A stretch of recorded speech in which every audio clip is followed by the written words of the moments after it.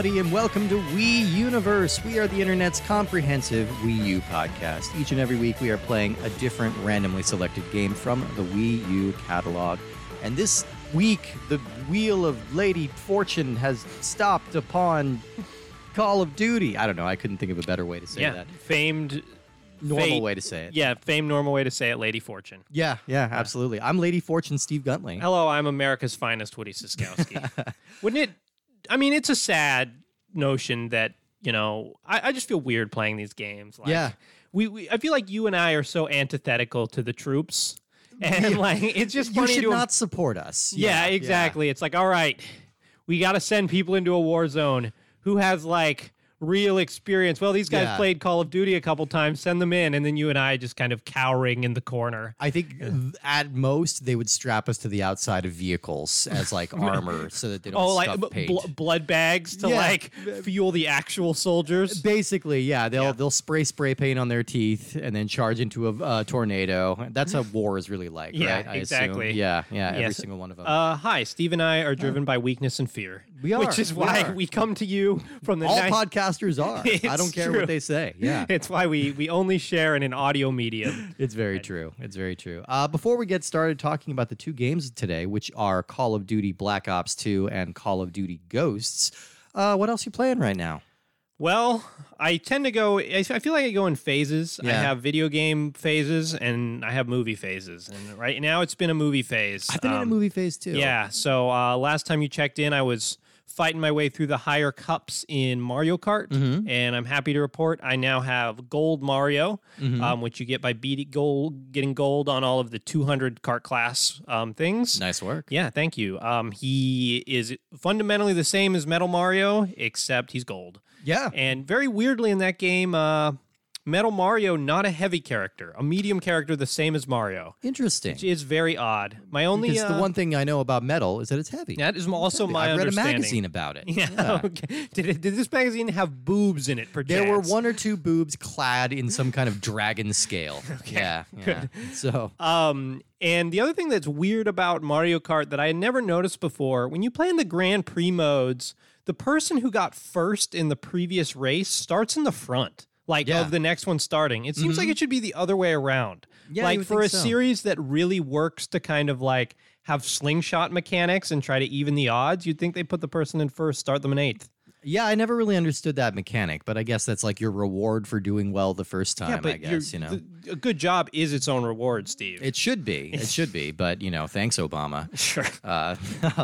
I, too, have been kind of a movie phase, so I haven't really been playing very many, like, full, long games, but I have been getting into Nintendo Switch Online a little bit, digging through that, and I'm playing two games that I know are Woody Siskowski approved, and I don't think I've ever played them. One of them is Dynamite Headdy for the Sega Genesis, a very frenetic, chaotic, treasure-developed action game that I am convinced is not beatable without save states. Okay. Have you beaten it? I have backstory for you. Okay, please. Because you're playing the Western version, so the answer is yes. It is not beatable without save states. Okay, because you essentially get no extra lives in that game. You just die once and you're out. And there is a boss like that you get, even if you get to like 6 levels deep, there's a boss that has an unblockable attack. Yeah. And the only way to get around it is to rewind your save state and hope that you can do more damage and like interrupt the attack. Okay, so the backstory of this game, similar to Contra Hardcore, another excellent frenetic Sega Genesis game. This game was released in Japan with, I believe you have like a bunch of lives, a bunch of continues. You could take multiple hits. Yeah. And then when it got ported to the US, they took out like a whole bunch. The reason that game is so nonsensical, I mean, it's already a crazy game, but it's like nuts. If you play so it much stuff. So the version I played was an English translated version of the Japanese version, which you get some more backstory there. Whereas the American version cuts all of the cutscenes and dialogue out. Okay. So you really don't know what's going on. Yeah, and you get 1 life and 0 continues. Yeah, So the game is... The way to play that game, which is a great Sega Genesis game, is to play the English translated version of the Japanese game. Okay. And it's a shame that when they brought it to Switch Online, they don't give you that option. Yeah. Because that is a beautiful, cool game, but is lots of stuff to offer, but it is unbeatable in its American form. It is form. so crazy hard. Yeah. The other game I'm playing is Earthworm Jim 2, which just popped up. The Super NES port just popped up on Switch Online. I've never played this one all the way through to the end, so I'm enjoying it. I love that game. Yeah. That game is one of my all-time favorite. The level where you swim around in a cave and the Moonlight Sonata is in the background it was just infinite pleasure for me. Yeah. I don't know why I like it. That game is just 100% my sense of humor, Absolutely. even though its creator's an asshole. Oh, yeah. I did recently learn that he's completely divested himself from anything having to do with Earthworm Jim. Oh, so we can enjoy it. You can enjoy Earthworm Jim. He doesn't get a penny off of it anymore. So enjoy that. Yeah. Okay. Also, the one other thing I wanted to say is that I thought I had played Dynamite Headdy before, and I realized I had it confused with Decap Attack. Yeah, of course you did. One of the two games that involves throwing your head at people on the Sega Genesis. Also easy to get confused with Kid Chameleon, a hat-based game. A hat-based game that has you throwing stuff that comes back boomerang style. Yeah. So let's speak about some other games in which heads roll. Let's talk about the Call of Duty series. Now, COD Blops. I did not put that acronym together until you mentioned it a little while ago, now it's like my favorite word. Yeah, I love COD Blops. COD Blops. So Call of Duty has kind of defined the last 20 years of gaming, almost. Like, I don't think it's an exaggeration to say that. It's always weird when you and I find ourselves in this situation of like, okay, here's the most popular thing on Earth. We don't really know that much about it, but we're going to talk about it now for an hour. Yeah, it's what's your experience with Call of Duty? I remember having maybe my roommate had it or something, and he was out, and I'm just like, yeah, I'll try this. This is the classic roommate game. Yeah, exactly. And so I played online and just, you just kind of realize in the short term that the main gimmick was this game is you die really fast when you play online, and I spent some time running around dying really fast. And then I went back to playing single-player games. Yeah, that was my experience. That's kind of my thing, too. And I found, my friends would make fun of me that I would pick up the new Call of Duty and just play the campaign, which is like 3% of the content that's on that disc, But I'm like, by the time I get to the multiplayer, people have already been playing it for so long that they're infinitely better than me, and you can't catch up. You just can't catch up unless you're willing to really devote a lot of time to it. Yeah, multiplayer is so odd in games like this because it's very difficult for me to ever feel like I'm having fun. Yeah. Like, I understand why people get so incredibly into these games and into the multiplayer because it's a very addictive formula of this is going to move super fast and it's thrilling when you get a kill and you'll die, but you'll be right back in it. And so you're just always searching for that next kill, but there's never, I don't know. It's like, it does feel kind of necessary to be at least decent at the game to have a good time. Yeah. Because I always feel like this is the same way I play Fortnite. I just run around for a little bit and then get sniped and die and go, I could try again. Or I could stop. Yeah. And this is a series that I've enjoyed the games in it that I've played, but I've never felt the need to catch them all, so to speak. You know, I've never felt the need to spend money on a new Call of Duty every year. It's like maybe every 6 or 10 years. Yeah, just when that itch sort of pops up again. I'm like, you know what? I want something fast. I want something kind of dumb. I want something I can just sort of tune out and enjoy. And these are a good fit for that. But it's also the correct way to play Pokemon. Yeah. Like, if you skip a generation, if you play like a generation of Pokemon right when you played the last one, you're like, oh, more of this. I'm so sick of this. But if you skip a generation, you're like, this is the greatest game I've ever played. It's so fresh. Look at how much advanced it is. Yeah, exactly. It's great. So it's kind of hard to imagine, but when Call of Duty debuted in 2003, it was sort of the underdog. It was the scrappy upstart. Because Medal of Honor was way back in the 90s, right? Yeah, Medal of Honor started in 99. Okay. And that was kind of the dominant, World War II shooter series, and this was the time when, because of the success of Medal of Honor, we started getting a lot of World War II games. The early 2000s especially, there was just a glut of them. We had Brothers in Arms and what was the other one? God, there were 3 or 4 different ones. But the Sniper Elite, of course, was a big World War II game. Yeah, it was just a genre I just closed my brain off to. Though I did like the Brothers in Arms games a lot. Yeah, and I liked some of the Medal of Honors. Yeah, they're very solid. So this game was the original game was developed by Infinity Ward and published by Activision, and it was a World War II shooter that was kind of looking to grab a piece of the Medal of Honor market. So this would have been on PS2, that generation? I believe so. I think it was a PC game to start okay. with, but yeah, I think it did eventually go to PS2. Yeah, so there are already so many of them. But either way, this game was a hit. It moved about 4.5 million copies when it first came out. And, you know, looking back on it now, like that original game is not particularly groundbreaking, as I would argue that none of the Call of Duties are particularly I would argue some Modern Warfare. The original Modern Warfare is in its multiplayer innovations. Yeah. Because it's a game that is, I mean, we'll get to it, but like that game's big innovation is putting like progression and customization into an online shooter. Yeah. Which is, when you think, like I mentioned Fortnite earlier, is essentially like one of the most important innovations that people have done, because it allows like, deal. oh, we can just like customization is enough to just keep people coming back. Yeah.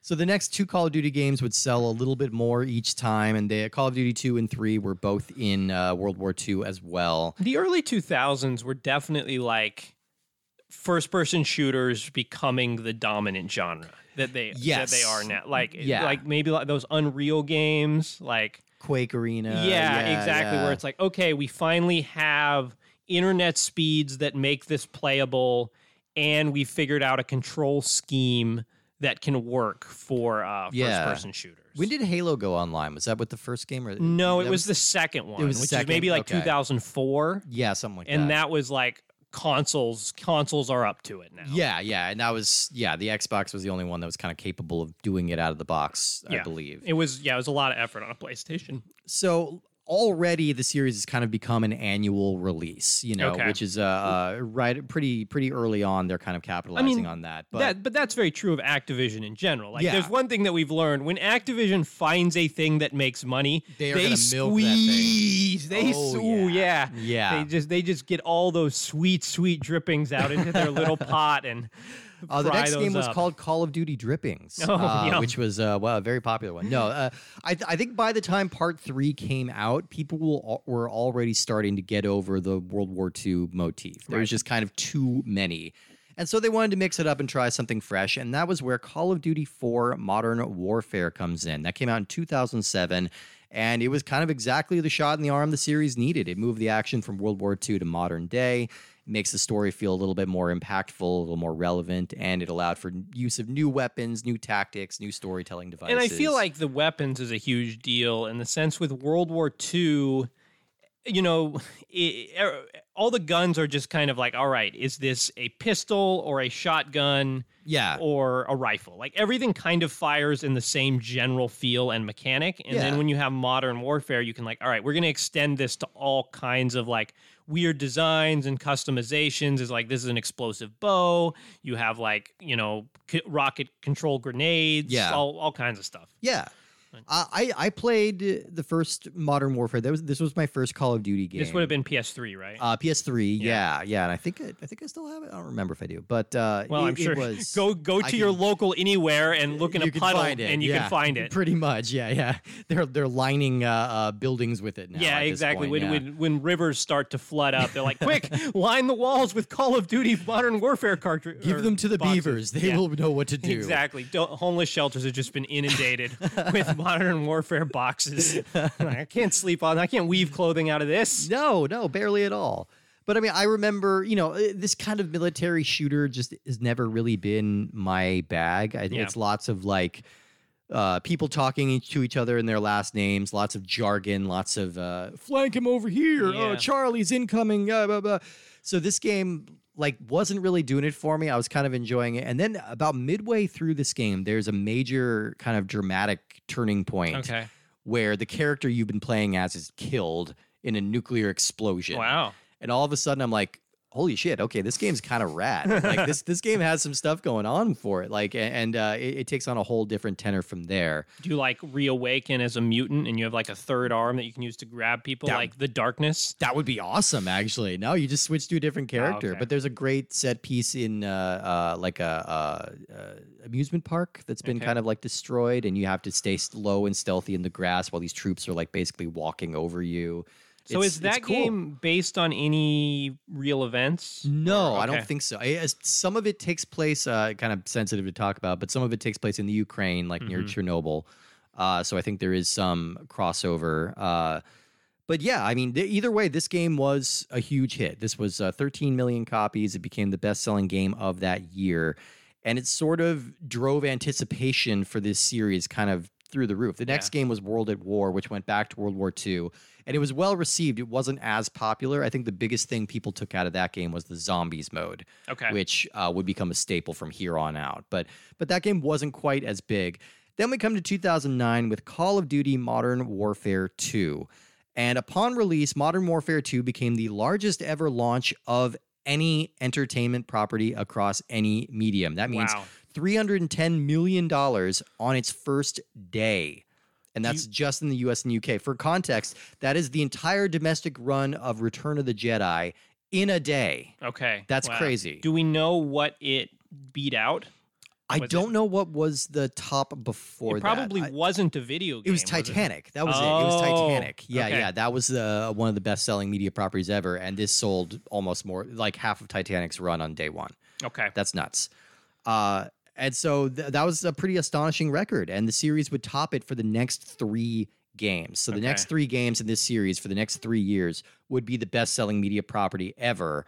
And then Grand Theft Auto 5 came out in 2013, and that kind of stole the record probably forever. Like Okay. that game was huge until Grand Theft Auto 6 comes out. But Which will be never? it'll come out the same time Winds of Winter comes out. Yeah, yeah. yeah. George R.R. Martin's working on both of these. I do want a Grand Theft Auto style game in like a Westeros kind of standing. That'd be cool. Never mind.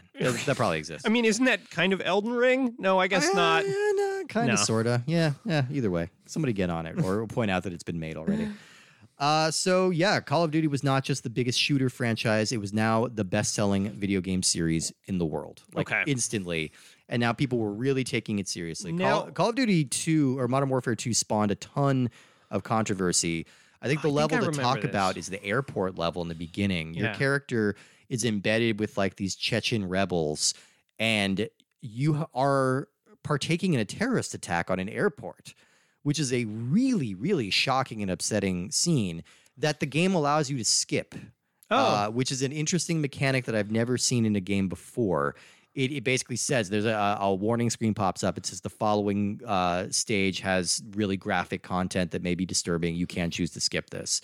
And when I played it, I did do it. I went Yeah. through the airport. I just didn't shoot anybody. Oh, and they let you do that? they So let it's you more do of just that. a cutscene. It's more of a cutscene because your character that you're controlling dies at the end of that level because the Now, do you terrorist know leader if knows who you that are. was in there from the release of the game, or was it something that got added as a response to the controversy, like in a patch? I don't think it was a patch, but I think it was added after playtesting. Okay. I think some people were worried about like parents groups complaining about that. Let's talk about that a little bit in the sense that I am never hugely drawn to these type of games. No. Because I always find that to be a little off-putting. I Yeah. have trouble where you're sort of, I mean, I'm not going to take like the high moral ground here in the sense that I played tons of violent games and usually happily seek them out. Sure. And revel in that violence. But here, like when you're using real weapons in like real world scenarios, or especially Call of Duty Black Ops, which we played, With like historical we- figures. real actual wars and real historical conflicts. figures.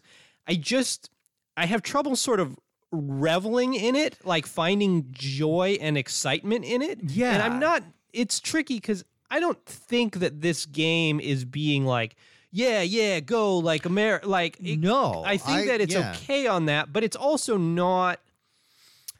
It's not like particularly dark and somber about it either. Like, Well, that's the conflict that you get. I think Modern Warfare 2 gets the balance better than any other game this year. I think Modern Warfare 2 is kind of a low-key masterpiece for what it's trying to do.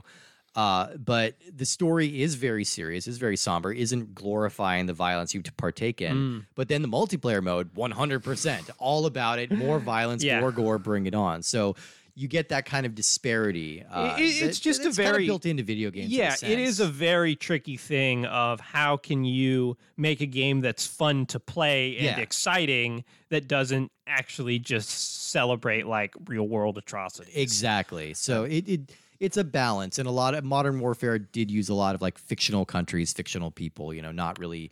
Yeah, and in the two games yeah. that we're going to talk about today, like they take different approaches. They do. And Each I one think does. I prefer Ghost's approach. Yeah. But so the series has gone on. There have been 18 main series entries in 19 years, which is pretty crazy. Yeah. The most recent was just last year, Vanguard. I think it brings it back to World War II. But yeah, I didn't even know this game existed, and it probably sold like 10 million copies. Oh, I'm sure it was huge, but like the series is kind of fractured off into multiple sub-series. Like Modern Warfare is a series, Black Ops is a series, Ghosts is its own thing, Advanced Warfare is its own thing. There's not real. I mean, I think that Modern Warfare, right in this time that we're talking about, was able to be so huge because I didn't feel like there were a lot of other like huge shooter franchises going like online. Obviously there was Halo, which was a pretty big deal, but that only would have been on the Xbox. And there were a lot of games that were trying for this market, and I think to their credit, they figured out the online thing faster and a little better than the competition. They really put some effort into it, and it was a smart move. That was kind of where gaming was going. I mean, and whereas now it feels like there are so many like huge online games that you can get into, Overwatch, or if maybe you're into like League of Legends, Tower Defense, all of which Clive Barker's Jericho. Yeah. All of which this stuff would have predated. Yes. This college. So it really, it hit that sweet spot where people were ready to play a ton of online games, but like all the options weren't quite out there yet. No, not quite. Overall, with more than 400 million games sold, this series is the best-selling first-person shooter franchise ever. It is the third best-selling video game franchise of all time, behind only Mario and Tetris, and it is the #1 best-selling American-developed game series ever.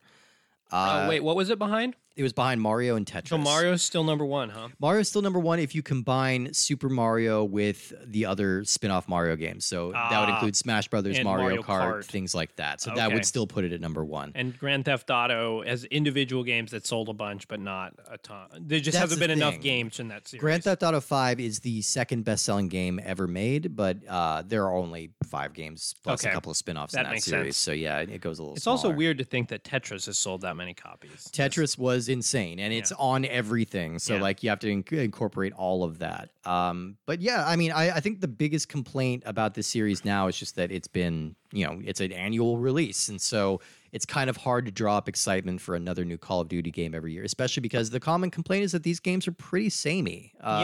Even with the mixing up of the plots and the storylines and the time periods, it does feel like fundamentally the same game across the board. But it's, I mean, speaking of Activision, and I think Neversoft worked on this game too, it's the same thing we talked about when we talked about Tony Hawk in the Patreon episodes, is that they're kind of stuck in a situation here of that no matter what they do, people are going to complain. Yeah. Because I mean, they clearly figured out a formula that works. And so if you change it too much, the people who really love the formula will be mad. Yeah. And if you don't, if you make just small incremental changes, the people will say, oh, it's just all the same. And they'll get bored. Yeah. Yeah. And they get bored. And, so really the secret to not having this complaint is to space out your releases. But there's clearly still plenty of people who will buy these games. There's money to be made for sure. Absolutely.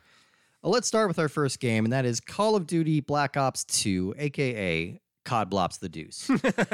This was released November 18th, 2012, making it a launch game. It was developed It's a new Rob Schneider movie. It's COD Blops the Deuce. COD Blops the Deuce. It was developed by Treyarch and published by Activision. It was also released on PS3, 360, and Windows. Before we go further, is it Treyarch or Treyarch? What do you think? Is there an H in it? There's an H in it. It's got to be Treyarch. I don't know. Right? It could be the French pronunciation. Treyarch. The arc, the Treyarch, the Triomphe. I don't know. Anyway, the first Black Ops game was the 7th overall game in the series and the first one to follow up on the juggernaut hit that was Modern Warfare 2. It was actually a sequel to World at War, which was called one of the World War II throwbacks, and it establishes characters and storylines that will be carried out throughout the series. Black Ops actually managed to beat the record for one-day sales set by its predecessor, becoming the new best-selling property of all time.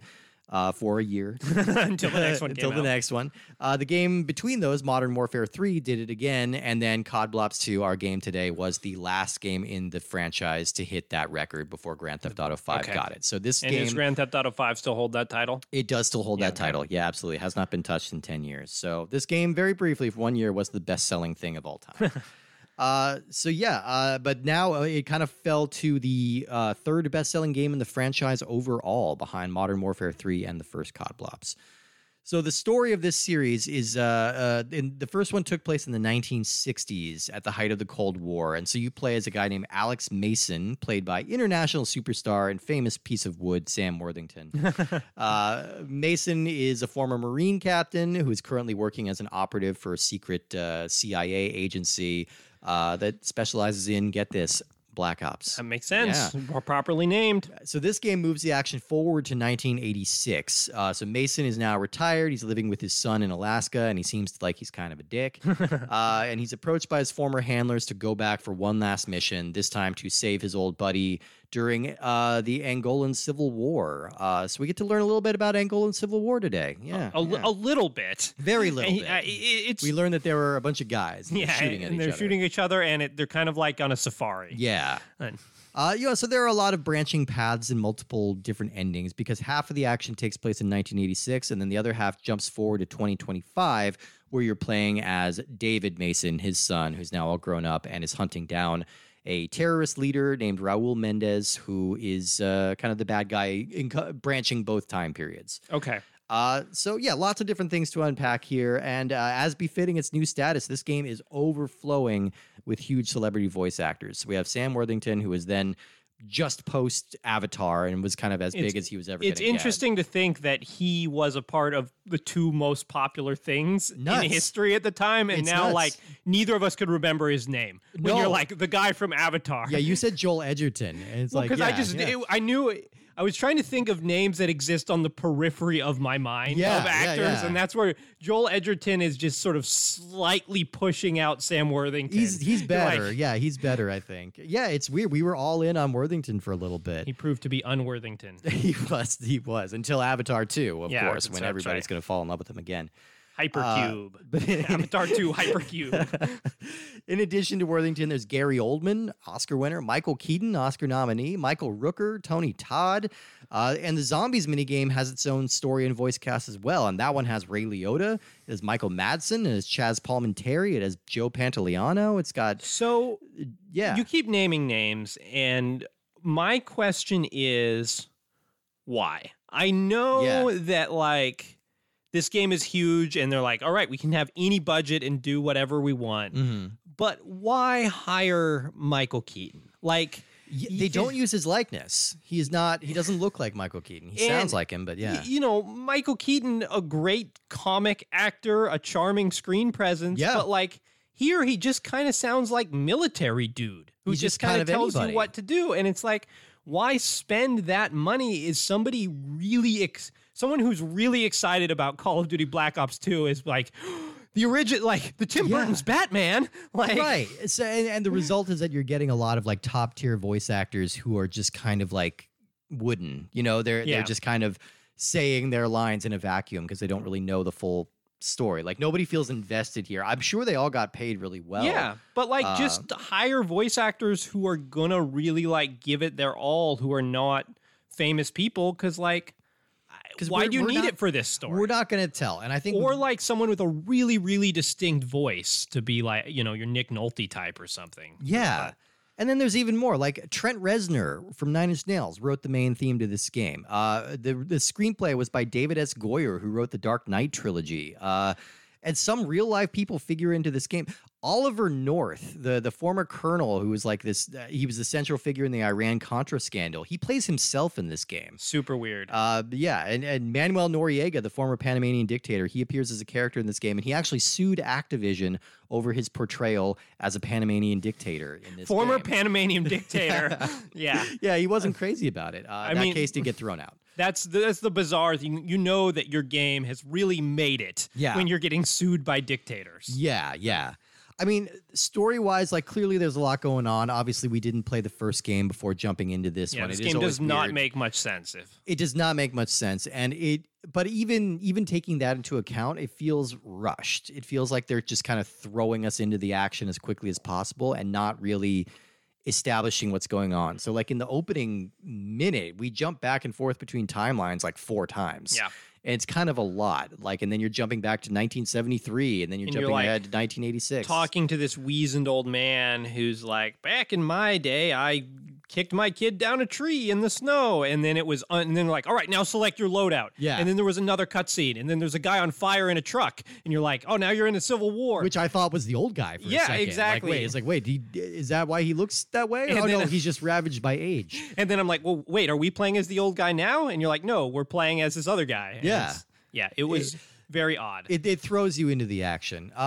So I think the big thing about the Call of Duty series from a gameplay perspective is that I think the series does everything really, really well. Yeah. I just don't think it does anything particularly unique or something that you can't get anywhere else. You know, that's kind of the big drawback of this series. I would describe the focal point of this game, like the thing that I think is like the key word, at least for this era of Call of Duty, not that I've ever played any of the new ones, is speed. Yeah. Where there's, like you said, you get thrown in very fast. There's bullets coming from all sides. And on the regular difficulty, you die in about 4 shots. Yeah. And then the game, then it also reloads very quickly from a checkpoint that's not that far away. And conversely, you kill enemies in about 4 shots. Yeah, and they're trying for a more realistic vibe. This isn't Halo where you have like rechargeable armor or anything like Though that. essentially Like, you do, you in the kinda sense that do. if you take 3 shots and then hide behind a truck, you're like,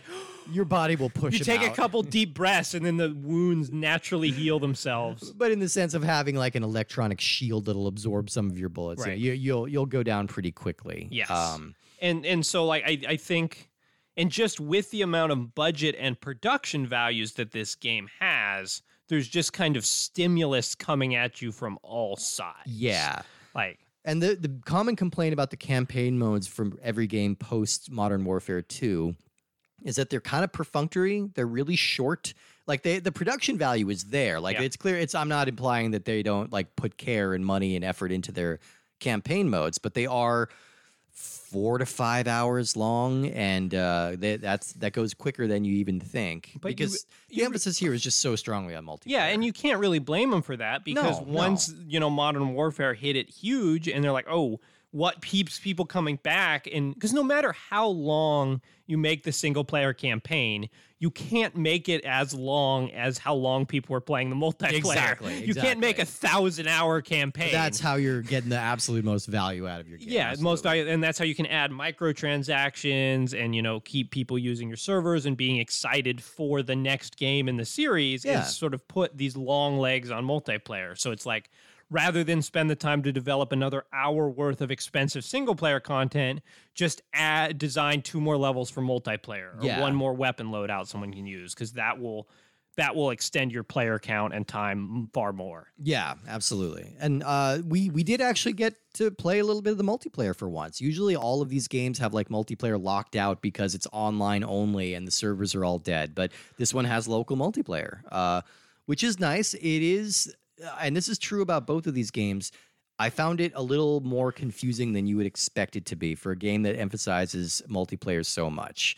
Yeah. You have kind of a dizzying amount of options to work with. And so it's easy to kind of select the wrong thing and then I have think this weird Halo set kind of issues. set this precedent of Yeah. just like having a not super intuitive menu, and it's that same bullshit thing where like the second player signs in as a guest, so you have the same name just with like a 1 or a 2 behind it. Mm-hmm. Yeah. Which, God, that fucking sucks. I was hate playing that.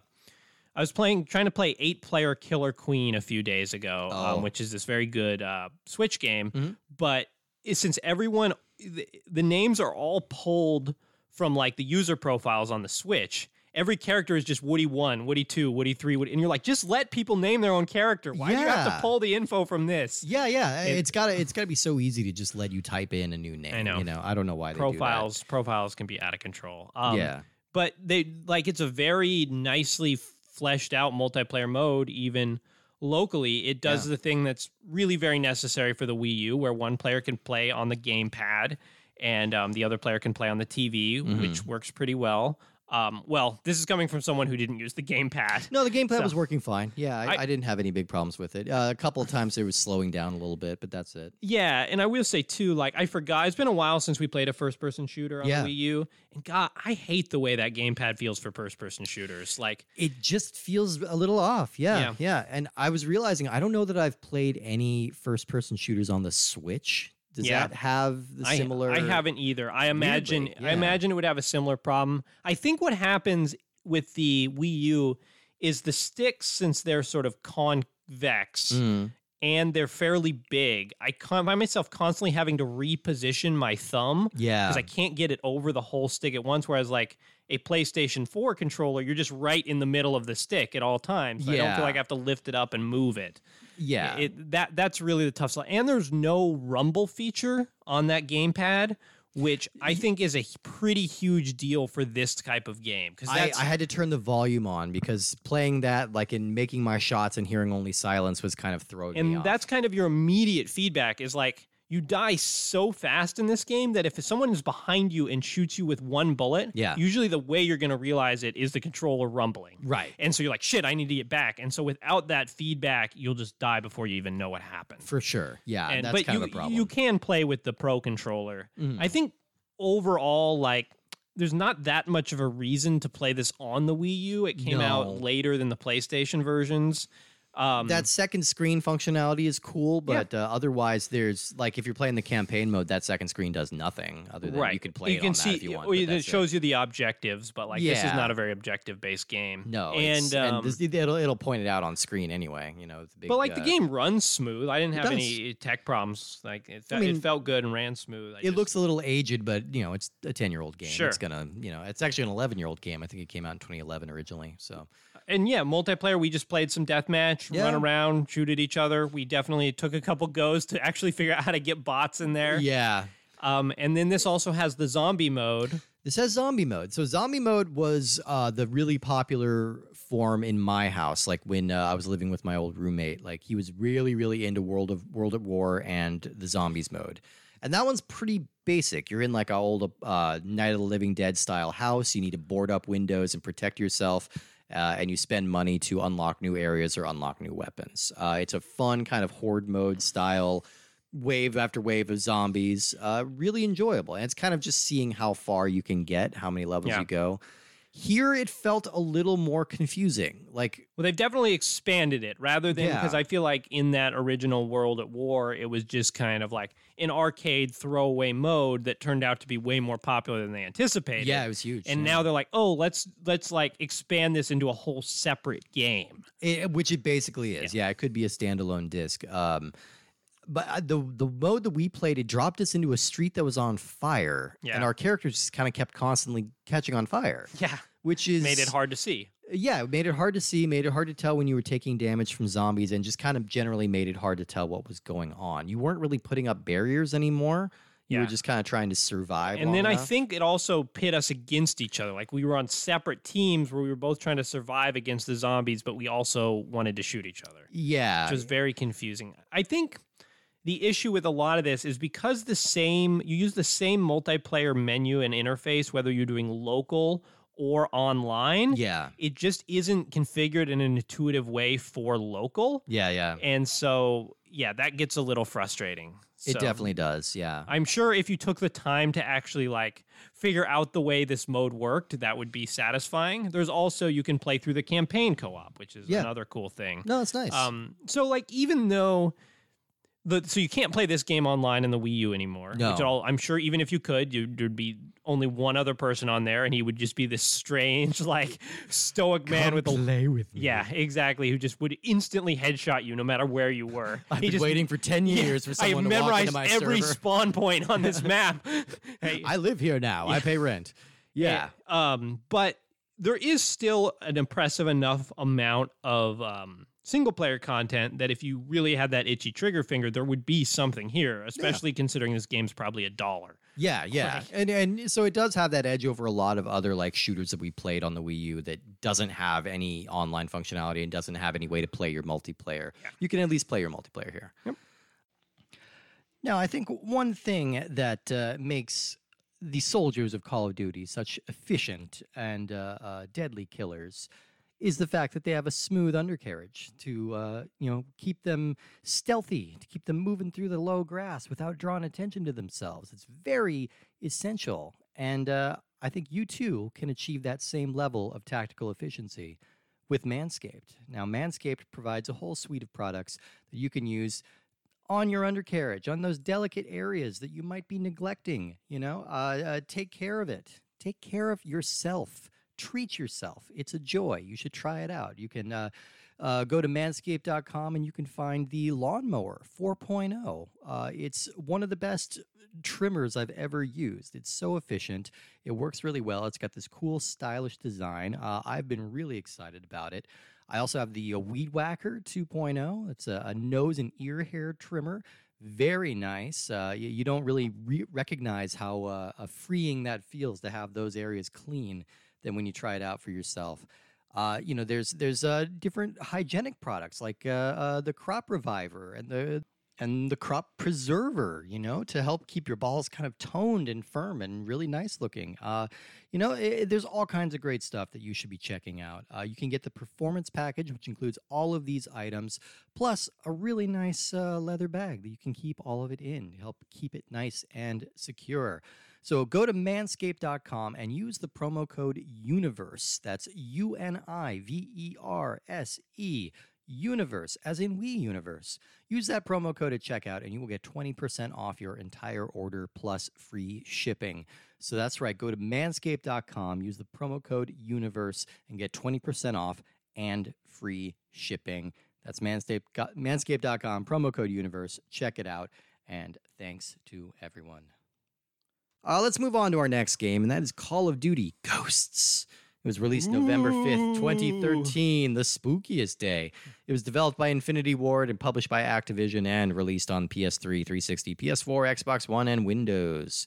So this is the immediate follow-up to COD Blops the Deuce, and it is one of the few totally standalone entries in the entire franchise. It is not related to Modern Warfare or Black Ops or the original. It's just kind of its own deal. Activision was anticipating kind of lower sales with this entry because it came out during that odd transitional period between consoles. Oh, sure. And that it did sell a little less than the last couple, but it is still a pretty huge game, so it's always going to be big. It is still a massive hit. I think 18 million copies sold. Pretty great. Yeah. So this game opens up in the far distant future year of 2017. And there's a fascistic movement called the Federation that has hijacked this satellite weapon called Odin, and they've used it to destroy a bunch of major American cities. And then we cut to 10 years later where the world is still embroiled in this war, and the resistance is being led by the Ghosts, which is led by Elias Walker, who was played by Stephen Lang, another Avatar cast member. And he's bringing up his sons to kind of fight like he does. So you play as Logan Walker, his son, for most of it.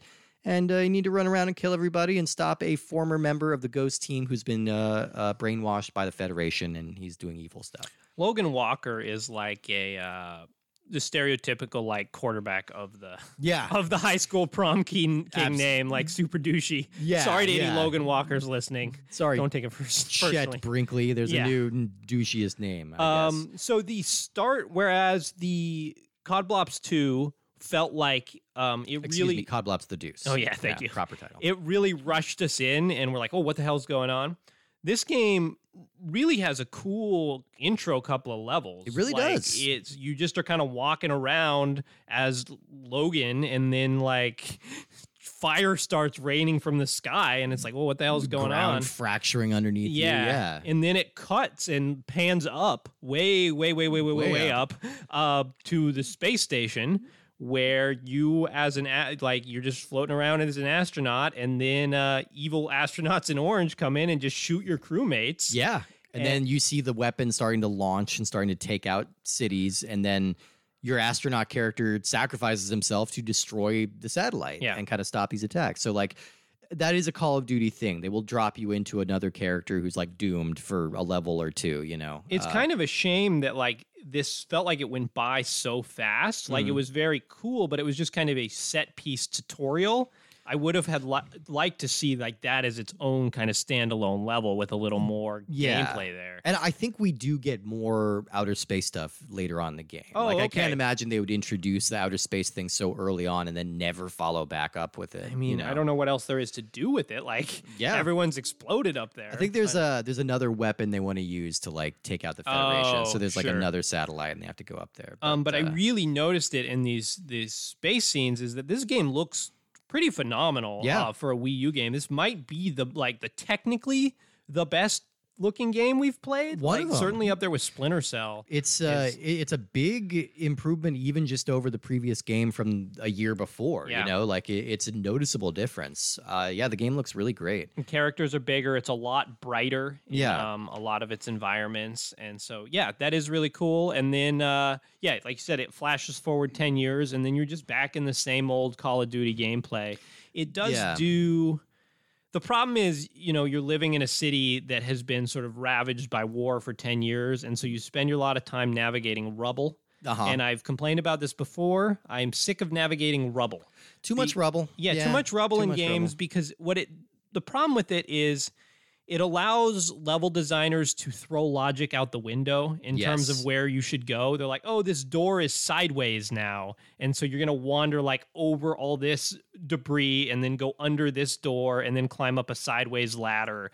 And I'm just like, I can't logically follow what environments I'm supposed to go. And they're like, go into that house. I'm like, what house? It's just, there's just piles of wood everywhere. Yeah. I mean, I usually find that frustrating. Sometimes they'll have like a little pip on the screen or something to kind of tell you where you should be going. Yeah. And other times you just need to eyeball the other person you're with and follow them. But if you get separated, like you're kind of screwed. It's also just visually a lot less interesting. Like I want to see a city that like feels like it has businesses and has life and like something going on there as opposed to just it's full of dirt.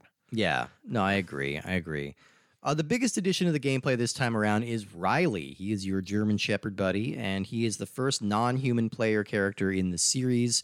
I don't know if there are others. I think there's one where you play as a robot for a little bit. Sure. So I guess that would count. But yeah, Riley, there are certain points where you can kind of switch to his perspective, and really he's got a camera mounted on his back, and that's the perspective you're seeing. But he can use his senses to locate enemies that are nearby. He can sneak up on people and take them out stealthily. And he indicates when people are a threat and jumps on them and goes bark, bark. So does this game have a little more stealth emphasis than the last one? Yeah, a little bit more. Still not too much. Like stealth was a big element of like the early Modern Warfare games, and that did sort of fall off. I think people wanted twitchier kind of action. Right. But this one, from what I've read, this is a longer campaign. It takes its time a little bit more with the story, and it's much more self-contained. I think it does end in a cliffhanger, but it's never resolved. They just never went back to it. Yeah. I mean, I enjoyed, just in the time that we played, I was much more interested in where this story was going to go. Because, like... I guess I prefer, like, here's this alternate sort of reality story. It allows me to feel a little better about being engaged with what's going on, as opposed to, like, hey, these are real, like, citizens of a real war that I'm just mowing down. You brought up Red Dawn, and I think that's what this feels like. It's that kind of, like, not impossible scenarios, but, like, improbable enough to be silly and let you have some fun with it. Yes. Yeah. And I just think the presentation is noticeably more interesting. And a lot of that, too, is because, COD Blops the Deuce is a sequel, so we were just thrown right in. But here it takes the time to be like, all right, we'll introduce you to these characters and the story. Yeah.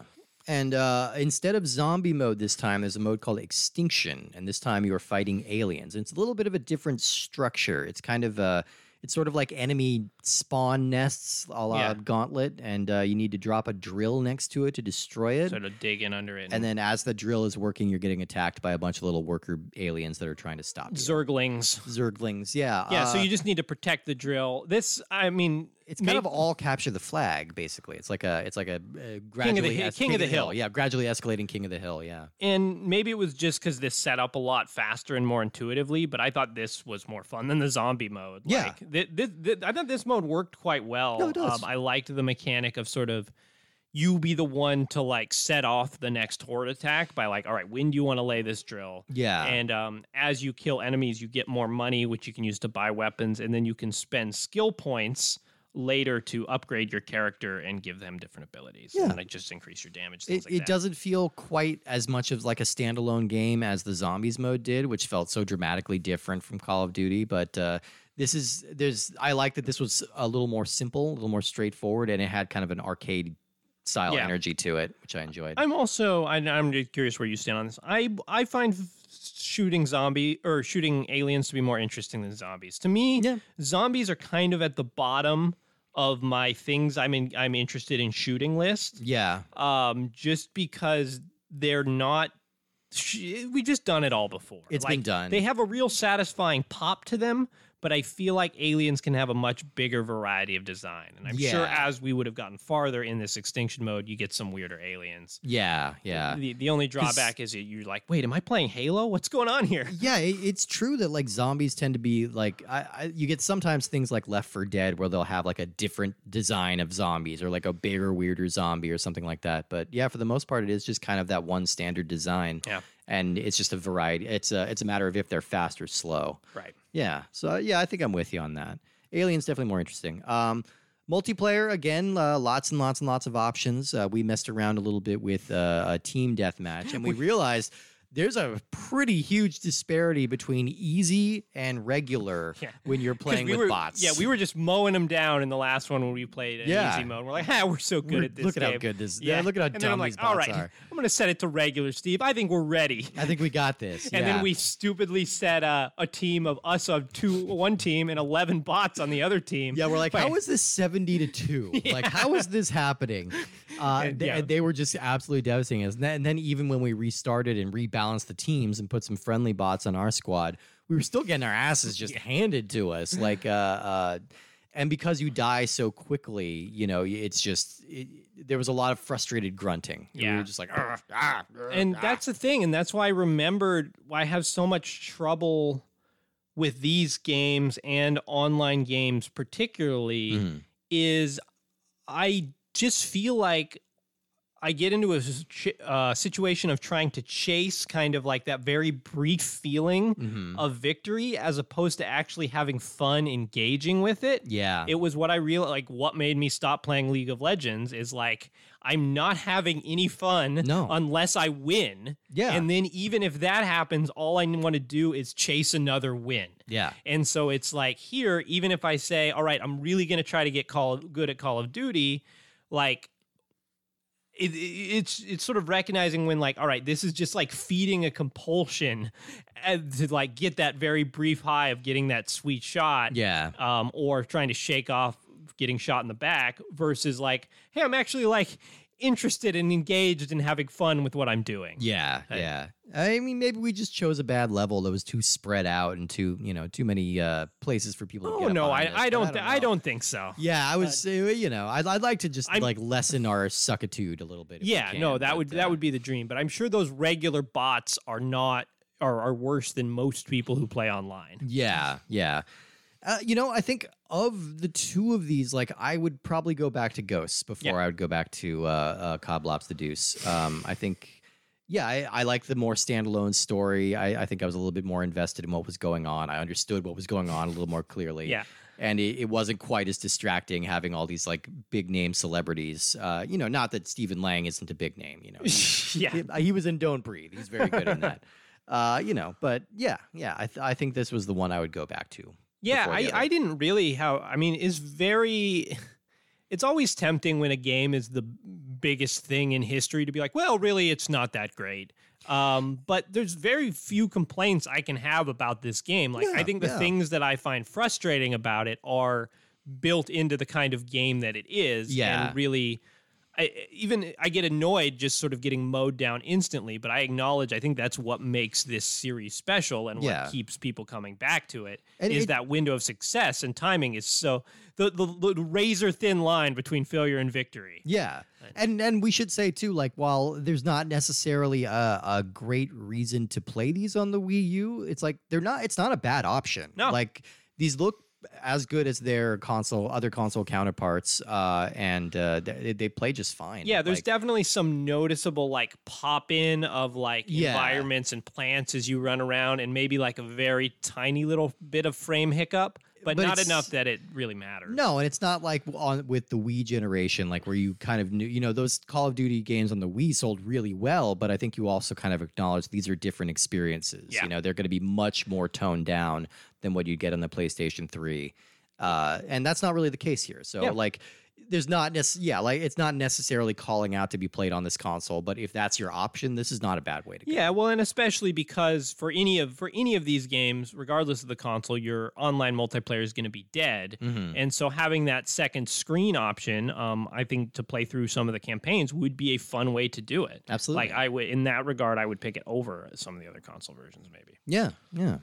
Do you have anything else to say about either of these Call of Duties, or Activision, give me some of your money. give us? You have your enough of money. it. There's so much money. Yeah, why don't you God. share it? They could easily just give us like $50,000 and probably not even think about I know. it. They're just like, It's here you go, it's guys. so sad. I guess they don't want to set the precedent. Every but we asked time nicely. like I'm near a rich person, I'm like, you could just give me like $50,000. It would mean Like, nothing to you, yeah, and it would exactly. change my Not that I life. hang out with a lot of rich people, No, but not like it's very necessarily. hard not to want to ask. Right? Like, Yeah. So rich people out there, give us $50,000 each. Yeah, subscribe to our $50,000 Patreon tier where we do things that I can't mention on air. We do unspeakable things. Yeah. All right. Well, where would you like to rank these games? Well, that's an excellent question, I Steven. thought so. Yeah. I thought Wait, so. Funny you should think of that. Yeah, it just came the- to me. Yeah, the thing that we do every week. I don't know. I had no problems with these games. that's kind of where I'm coming from. Yeah. I wouldn't say that I liked them, but I would happily go back and play Ghosts if someone's like, I have nothing else to do. Yeah. I think I'm putting them at I think it's number 30. I'm putting them, even though I did prefer Ghosts substantially, I think that it's similar enough to COD Blops the Deuce that I'm just putting them right next to each other. Okay. So I'm putting them behind the Amazing Spider-Man games Okay. and ahead of Axiom Verge. That's a good little pocket in there. So you're going Ghosts first and COD Blops Yeah. the Deuce. Yeah, that's my ranking as well. I think, I'm kind of right in the same boat as you. Like, there's nothing inherently wrong with these games. They're pretty fun. I mean, I know they are very jingoistic and maybe have some unnecessarily whitewash things to say about the military. But that's kind of unavoidable. It's kind of with the built style of game into that this is. what this is, and as long as you kind of take it with a grain of salt, it's pretty goofy fun, So in that regard, I think it's I think I'm gonna put this directly below Need for Speed Most Wanted U and right above Funky Barn. Funky Barn. Funky Barn. All right, so that's the mid-20s is where I'm putting those. So that's a middle 20, endorsement 27, for the most 28. popular games on Earth. Yes, Like, it doesn't need us Yeah. to like. finally, maybe that'll give it give it the bump that it needs to really take off. I think that's what it I needed. think this thing's gonna make it, Steve. Here's hoping. Fingers with crossed. that Wii Universe bump. Good for you guys. All right, everybody. Well, we are going to see you next week when we are playing different games than this. What are those games? I wonder. Let me look at the list. Not sure. Don't plan ahead very well. Yeah. Wait, fill time. No, I like your House of Horror puzzle you have over there, Steve. Thank you. That That's- looks like a thrilling time. It's gonna be a How fun you going? one. How's your phone going? Are To you almost assemble. there? I'm there. I'm there. Next week we are doing a double dose of game shows. That's Jeopardy and Wheel of Fortune. We're checking in with how the series has evolved and how if it's more fun to play on the Wii U than it is on the N64. I'm curious. I don't have an opinion on this. I don't know if they'll be better or Well, not. that's good. I mean, that's the heart of the scientific method, Steve. yeah. If you come in with a pre-opinion, then you might as well throw your findings out the window. Yeah, And yeah. we are nothing if not scientific. Oh, we are definitely incredibly scientific.